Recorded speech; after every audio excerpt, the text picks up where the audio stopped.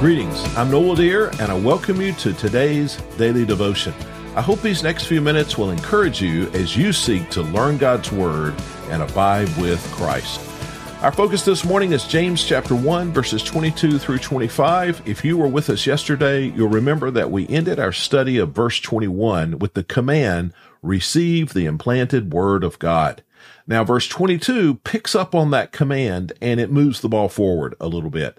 Verse 22 says, but be doers of the word and not hearers only, deceiving yourselves. Some people have suggested that this is the theme verse for the entire book of James, and I think those people are correct. The whole book of James is about us being doers of God's word. Now, this verse really has three components. He talks about, in the beginning, doing God's word, and then he talks about not just being a hearer of God's word, and then finally he talks about deception. Let's look at each of those components. Right at the beginning of the verse, listen to this. Be doers of the word. Now, that might seem like an odd way to say that, an odd way to put that command together. It's not an active voice. It's not a strong sentence. It's a passive voice. It would be easier to say, and we would advise students learning to write today to say it this way, do God's word, right? That's simple. But why does it say here, be doers of God's word? Well, there's an important distinction. If it said, do God's word, some could interpret that as a command to occasionally do God's word. Today, this afternoon, I need to do God's word. And then maybe in a couple of days, I'm going to do God's word again. Maybe next week, I'm going to do God's word on Thursday. That's not what the command is. He says to be doers of God's word. That means not that we should occasionally do God's word, that there should be times of obedience in our lives, but rather he says that doing God's word should characterize our lives. That's who we ought to be. We're people who are doing God's word. We're characterized by that.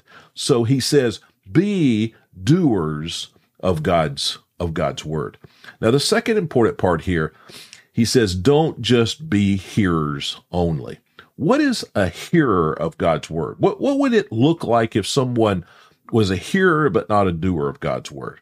Well, that person might be very knowledgeable about God's word, might be an expert at God's word. That person might even be someone who enjoys God's word, enjoys studying it, enjoys listening to people teach God's word. That person might even be someone who is willing, quote unquote, to do God's word, or someone who intends, quote unquote, to do God's word, but he doesn't do it. Someone who is knowledgeable, someone who enjoys God's word, someone who is willing and intends to do God's word, but doesn't do it. That is a hearer, not a doer. And he warns us against that.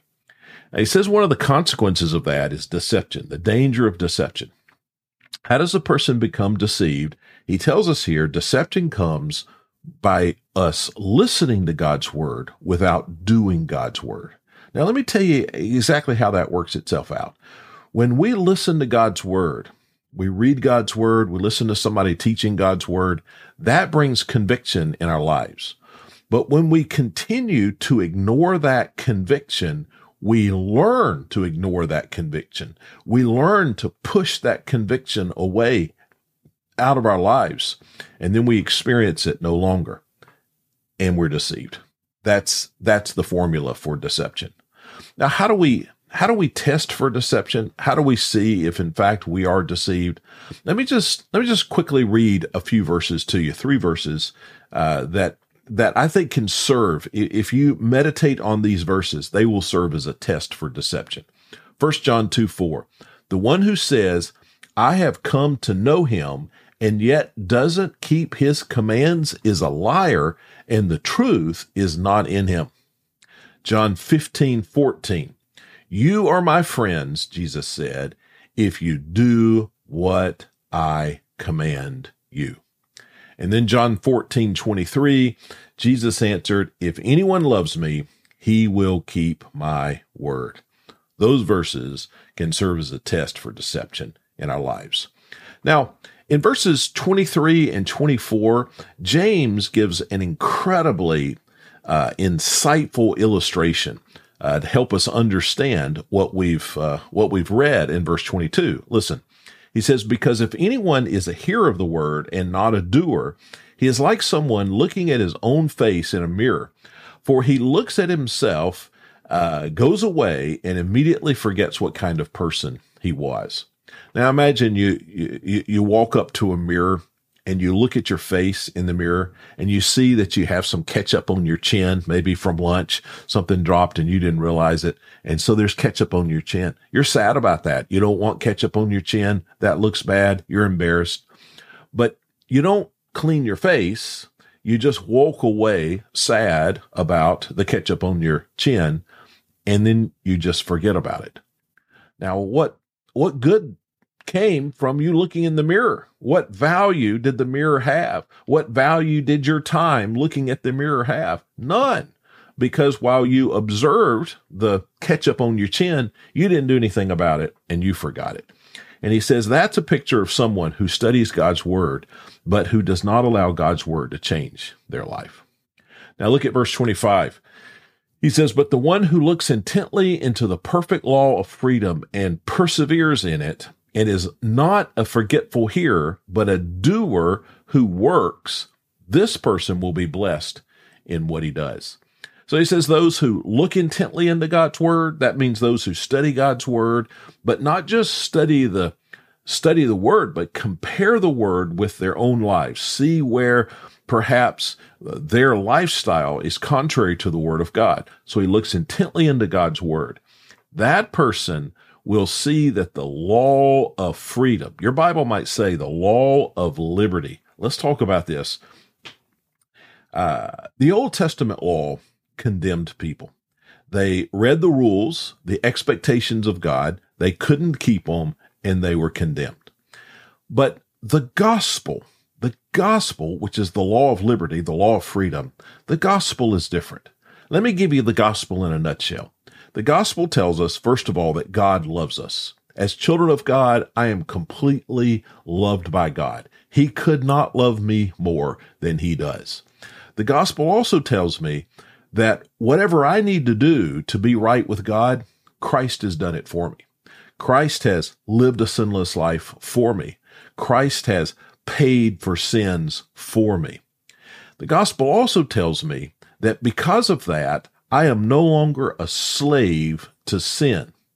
And if I will seek to obey the commands of God's word, the Holy Spirit will help me, and through that, my heart will be transformed. That's the gospel of freedom. That's the gospel of liberty. And that's good news. He says right at the end of the verse that if we'll press on with this gospel of liberty, that person will be blessed in what he does. It doesn't say that he'll be blessed for what he does. There's some confusion there with some religious groups teaching that we are blessed because we obey. No, the blessing is not because we obey. We are blessed in obeying. The obedience, the transformed heart is a part of God's blessing because of the gospel of Jesus Christ. Friends, thanks for watching or listening.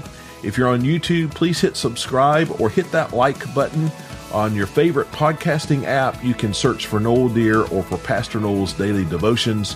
Further info at noeldear.com. I hope you have a great day as you seek to abide in Christ.